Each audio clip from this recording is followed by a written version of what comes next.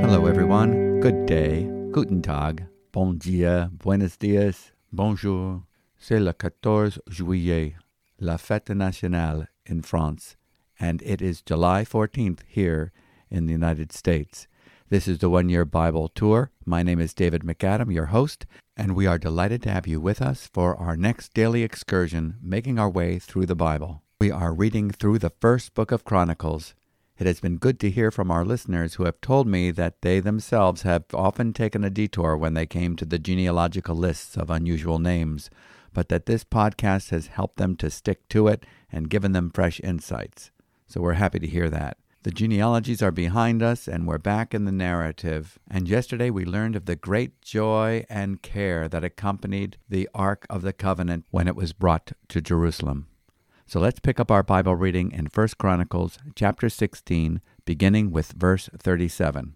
And I am reading from the English Standard Version. 1 Chronicles chapter 16, verse 37. Worship before the Ark. So David left Asaph and his brothers there before the Ark of the Covenant of the Lord, to minister regularly before the Ark as each day required, and also Obed-Edom and his 68 brothers, while Obed-Edom, the son of Jeduthun, and Hosah were to be gatekeepers.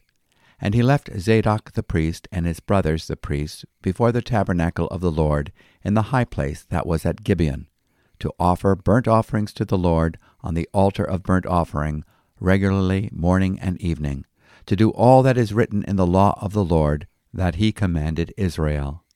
With them were Heman and Jeduthun, and the rest of those chosen and expressly named to give thanks to the Lord, for his steadfast love endures forever.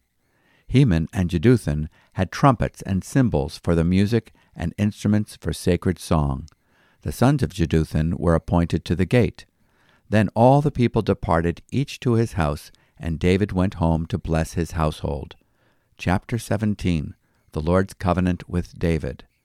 Now when David lived in his house, David said to Nathan the prophet, Behold, I dwell in a house of cedar, but the ark of the covenant of the Lord is under a tent. And Nathan said to David, Do all that is in your heart, for God is with you. But that same night the word of the Lord came to Nathan, Go and tell my servant David, Thus says the Lord, It is not you who will build me a house to dwell in, for I have not lived in a house since the day I brought up Israel to this day, but I have gone from tent to tent and from dwelling to dwelling. In all places where I have moved with all Israel, did I speak a word with any of the judges of Israel, whom I commanded to shepherd my people, saying, Why have you not built me a house of cedar?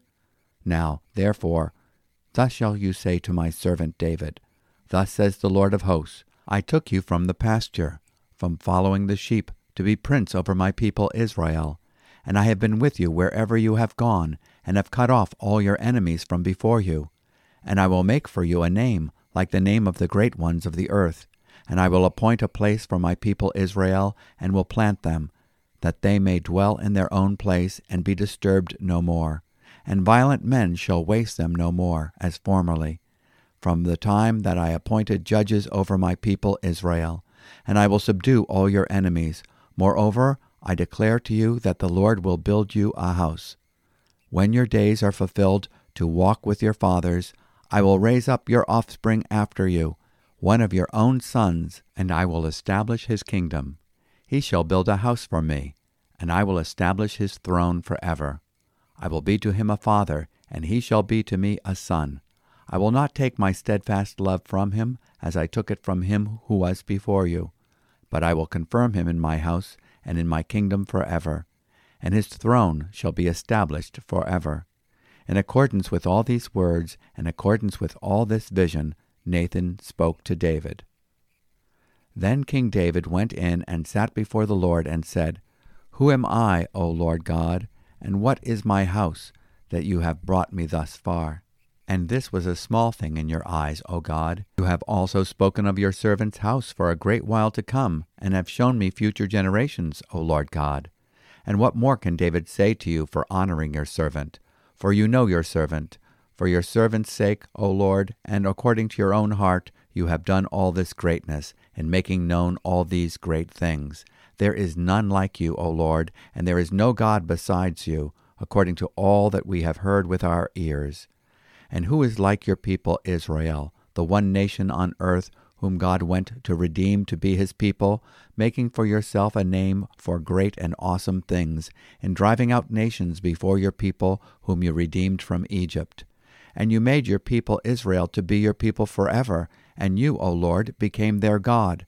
And now, O Lord, let the word that you have spoken concerning your servant and concerning his house be established forever, and do as you have spoken. And your name will be established and magnified forever, saying, The Lord of hosts, the God of Israel, is Israel's God, and the house of your servant David will be established before you. For you, my God, have revealed to your servant that you will build a house for him. Therefore your servant has found courage to pray before you. And now, O Lord, you are God, and you have promised this good thing to your servant. Now you have been pleased to bless the house of your servant, that it may continue forever before you. For it is you, O Lord, who have blessed, and it is blessed forever. Chapter 18. David defeats his enemies. After this, David defeated the Philistines and subdued them, and he took Gath and its villages out of the hand of the Philistines. And he defeated Moab, and the Moabites became servants to David and brought tribute. David also defeated Hadadezer, king of Zobah-Hamath, as he went to set up his monument at the river Euphrates. And David took from him 1,000 chariots, 7,000 horsemen, and 20,000 foot soldiers. And David hamstrung all the chariot horses, but left enough for 100 chariots. And when the Syrians of Damascus came to help Hadadezer, king of Zobah, David struck down 22,000 men of the Syrians. Then David put garrisons in Syria of Damascus, and the Syrians became servants to David and brought tribute. And the Lord gave victory to David wherever he went. And David took the shields of gold that were carried by the servants of Hadadezer and brought them to Jerusalem. And from Tibhath and from Kun, cities of Hadadezer, David took a large amount of bronze. With it Solomon made the bronze sea and the pillars and the vessels of bronze. When Tou, king of Hamath, heard that David had defeated the whole army of Hadadezer, king of Zobah, he sent his son Hadoram to King David to ask about his health and to bless him because he had fought against Hadadezer and defeated him. For Hadadezer had often been at war with Tou. And he sent all sorts of articles of gold, of silver, and of bronze. These also King David dedicated to the Lord, together with the silver and gold that he had carried off from all the nations, from Edom, Moab, the Ammonites, the Philistines, and Amalek. And Abishai, the son of Zeruiah, killed 18,000 Edomites in the valley of Salt. Then he put garrisons in Edom, and all the Edomites became David's servants. And the Lord gave victory to David wherever he went. So David reigned over all Israel, and he administered justice and equity to all his people. And Joab the son of Zeruiah was over the army, and Jehoshaphat the son of Ahilud was recorder, and Zadok the son of Ahitub, and Ahimelech the son of Abiathar were priests, and Shavsha was secretary, and Benaiah the son of Jehoiada was over the Cherethites, and the Pelethites, and David's sons were the chief officials in the service of the king. And this is the end of our reading of today's portion from the Old Testament, the book of 1 Chronicles. Now let's take a few moments to recap and reflect upon what we have observed. David gives careful attention to be sure that ministry is carried on by the appropriate people. He assigns a team of priests to minister in Jerusalem, where the ark of the Lord is now positioned, and another team in Gibeon, where the burnt offerings and morning and evening tabernacle services continue. Asaph is put in charge of ministering before the Ark of the Covenant, along with 68 associates, including Obed-Edom, who must have moved to Jerusalem for that purpose. Zadok and other Levitical priests were in charge of the worship services at Gibeon, which included antiphonal giving of thanks. The people would respond to their sentences of praise with a loud shout, "For his love endures forever." 1 Chronicles chapter 16, verse 41. Heman and Jeduthun were put in charge of the musical instruments, including brass and percussion. David communicates to Nathan, the prophet, that compared to the luxurious palace of cedar in which he dwells, the Ark of the Covenant is housed only in a simple tent. He has it on his heart to build a house for the Lord. Nathan at first responds in the affirmative, saying, "Whatever you have in mind, do it, for the Lord is with you." However, that night the Lord speaks to Nathan and instructs him to give David another message. God has been with David throughout his life journey. He has been with the people of Israel throughout their history. He's never asked for a fixed building to dwell in, especially one made of human hands. Instead of David building a house for the Lord promises to make a house for David and his kingdom. This will be a place where they can rest, knowing that the Lord has purposed to free them from oppression by subduing all their enemies. But these promises would be fulfilled by one of David's descendants, Jesus Christ. The Lord's promises in the Davidic covenant point to a king and a work that is beyond David. He makes a covenant to establish his own kingdom forever through an offspring of David who will build a house where the love of God permanently abides. 1 Chronicles chapter 17, verses 7 through 14. David responds to this news with humility. He's overwhelmed that the Almighty God should show him such favor. "You have looked upon me as though I were the most exalted of men." 1 Chronicles chapter 17, verse 17. This is a prefiguring of how God looks upon all those who are in Christ Jesus. David embraces the fact that God will bring about his own kingdom and eternal purpose through his promised offspring. This is another picture of saving faith in the Old Testament. David thanks the Lord for this blessed promise in 1 Chronicles chapter 17, verses 16 through 27. "O Lord, for the sake of your servant and according to your will, you have done this great thing and made known all these great promises." 1 Chronicles 17, verse 19. Chapter 18 describes David's further conquests. He defeats the Philistines, the Moabites, Ammonites, Edomites, and Amalekites, establishing the promised boundaries to the north and east to the Euphrates River. He defeats Hadadezer, king of Zobah. The Lord gave David victory everywhere he went. 1 Chronicles chapter 18, verse 6.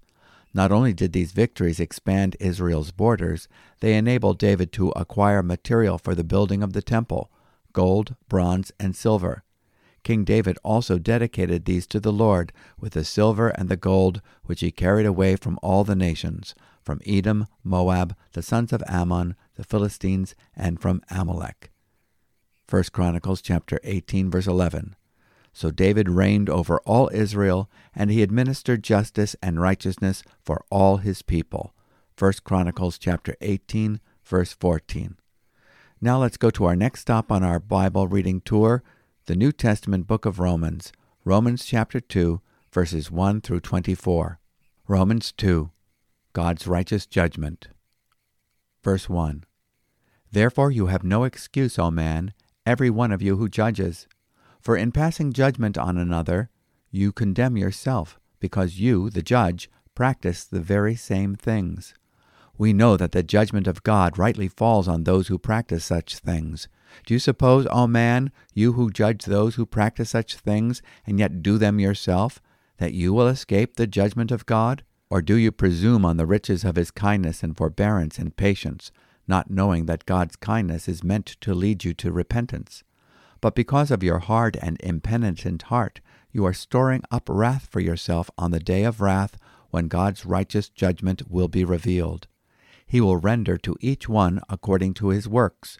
To those who by patience and well-doing seek for glory and honor and immortality, he will give eternal life. But for those who are self-seeking and do not obey the truth, but obey unrighteousness, there will be wrath and fury. There will be tribulation and distress for every human being who does evil, the Jew first and also the Greek. But glory and honor and peace for everyone who does good, the Jew first and also the Greek. For God shows no partiality. For all who have sinned without the law will also perish without the law. For all who have sinned under the law will be judged by the law. For it is not the hearers of the law who are righteous before God, but the doers of the law who will be justified. For when Gentiles who do not have the law, by nature do what the law requires, They are a law to themselves, even though they do not have the law.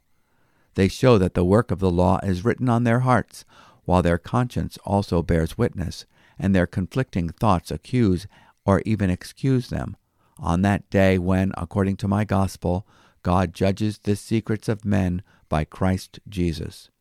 But if you call yourself a Jew, and rely on the law, and boast in God, and know His will, and approve what is excellent, because you are instructed from the law, and if you are sure that you yourself are a guide to the blind, a light to those who are in darkness, an instructor of the foolish, a teacher of children, having in the law the embodiment of knowledge and truth, you then who teach others, do you not teach yourself? While you preach against stealing, do you steal? You who say that one must not commit adultery, do you commit adultery? You who abhor idols, do you rob temples? You who boast in the law dishonor God by breaking the law. For as it is written, the name of God is blasphemed among Gentiles because of you. And this is the end of our reading from the New Testament passage from the book of Romans. In Romans chapter 2, the Apostle Paul anticipates the reaction of the cultured Roman Gentile to his indictment of the pagan world in chapter 1. We can imagine him saying, "The depraved barbarian may need to be made right with God, but not me." The self-righteous Gentiles might imagine themselves as seated with the judge rather than in the dock with the accused and exposed to the same wrath. How easily the human being suppresses the knowledge of his or her accountability to God, overestimating their worthiness and deservedness of a right standing with Him. Truly there are some who have received abundant blessings of God's kindness, tolerance, and patience towards them, but they don't realize that those blessings should steer them towards repentance rather than a smug sense of moral superiority. And without repentance, they will be condemned on the day of judgment. Paul speaks also to the Jew who might proudly agree with his indictments of the Gentile, both the reprobate and self-righteous. The Jews are no better off, even if they have had better privileges. For those Jews who think they are right with God just because they have the law of God or have heard the law of God, they must be reminded that they are no better off than the Gentile whose consciences function as the law written on their hearts. Why? Because they all fail to obey the law of God. The relationship of the Jew to the law, far from justifying them, only magnifies their history of disobedience. Paul references Isaiah chapter 52 verse 5 and Ezekiel 36 verse 20 by saying, "As it is written, God's name is blasphemed among the Gentiles because of you." Both the light of the written law in the Scriptures and the moral law written on the heart should convict us all of our need for the Savior. We move on now to our next stop on our Bible tour, the book of Psalms, the Bible's songbook. We're reading Psalm 10, only a few verses today, verses 16 through 18. Psalm 10, verse 16. The Lord is king forever and ever. The nations perish from His land. O Lord, you hear the desire of the afflicted. You will strengthen their heart. You will incline your ear to do justice to the fatherless and the oppressed, so that man who is of the earth may strike terror no more. And that is the end of our reading from the book of Psalms. We have read through the book of Kings and have seen how the reigns of the kings of Israel and Judah fall short of the kingdom of righteousness, peace, and joy that will be established through Christ. This final section of Psalm 10 wonderfully captures the kingdom of God's dear Son. The Lord is king forever and ever. Nations have perished from His land. O Lord, you have heard the desire of the humble. You will strengthen their heart. You will incline your ear to vindicate the orphan and the oppressed, so that man who is of the earth will no longer cause terror. Psalm 10, verses 16 through 18. Now let's go to the book of Proverbs, Proverbs chapter 19, verses 8 through 9. Whoever gets sense loves his own soul. He who keeps understanding will discover good. A false witness will not go unpunished, and he who breathes out lies will perish. Proverbs chapter 19, verse 8 reminds us that when you carefully acquire the facts, the values, and the overarching plan of redemption according to God's Word, with its truth about creation, the fall, the rescue, and restoration from divine viewpoint, you are doing yourself a huge favor. Don't let these truths slip away. You need a biblical frame of reference to make good decisions, and when you make decisions, trust God for His provision to follow through. We have another proverb in verse 9 that highlights that we were created to be truth-tellers. May our witness always be true, sincere, and honest. One day, all lies, including half-truths, exaggerations, and misrepresentations, will be brought to light. Now let's pray. Lord, you are worthy of our worship and praise. Thank you for the revelation of your glory and grace in the person of your Son. He is the perfect King and the perfect priest, not just a king in the line of David, but king and priest after the order of Melchizedek. He is the mediator of our righteousness and peace. We look forward to every opportunity we have to hear your word, respond to the revelation of your glory, and join with those you have set in the local churches to inspire us to honor you with the songs of our lips and the consecration of our lives. May you be glorified today in your church. In Jesus' name, amen. Thank you for sharing this journey with us. We hope to be with you tomorrow, God willing, as we continue to read of King David in 1 Chronicles and get a greater understanding of what Christ accomplished for us on the cross, reading the book of Romans. I love the J.B. Phillips paraphrase of Colossians 1:28 because it sums up really what I feel is a worthy ambition for our lives. So naturally we proclaim Christ, we warn everyone we meet, and we teach everyone we can all that we know about him, so that if possible, we may bring every man up to his full maturity in Christ. Not only does this express the heart of the Apostle Paul for evangelism and discipleship, but it should be the ambition of every Spirit-filled believer. So we continue to keep on keeping on. Hope you can be with us tomorrow. If you have any questions or comments, you can write to us at podcast@newlife.org. If you'd like to know about New Life Community Church and its many ministries or New Life Fine Arts, you can go to our website, newlifefinearts.org. Also, you can subscribe to a daily email where we have a written copy available of our commentary on each day's one-year Bible reading. Now let me sign off with Paul's benediction in Ephesians chapter 3, verses 20 and 21. Now to him who is able to do far more abundantly beyond all we ask or think, according to the power that works within us, to him be the glory in the church and in Christ Jesus to all generations forever and ever. Amen.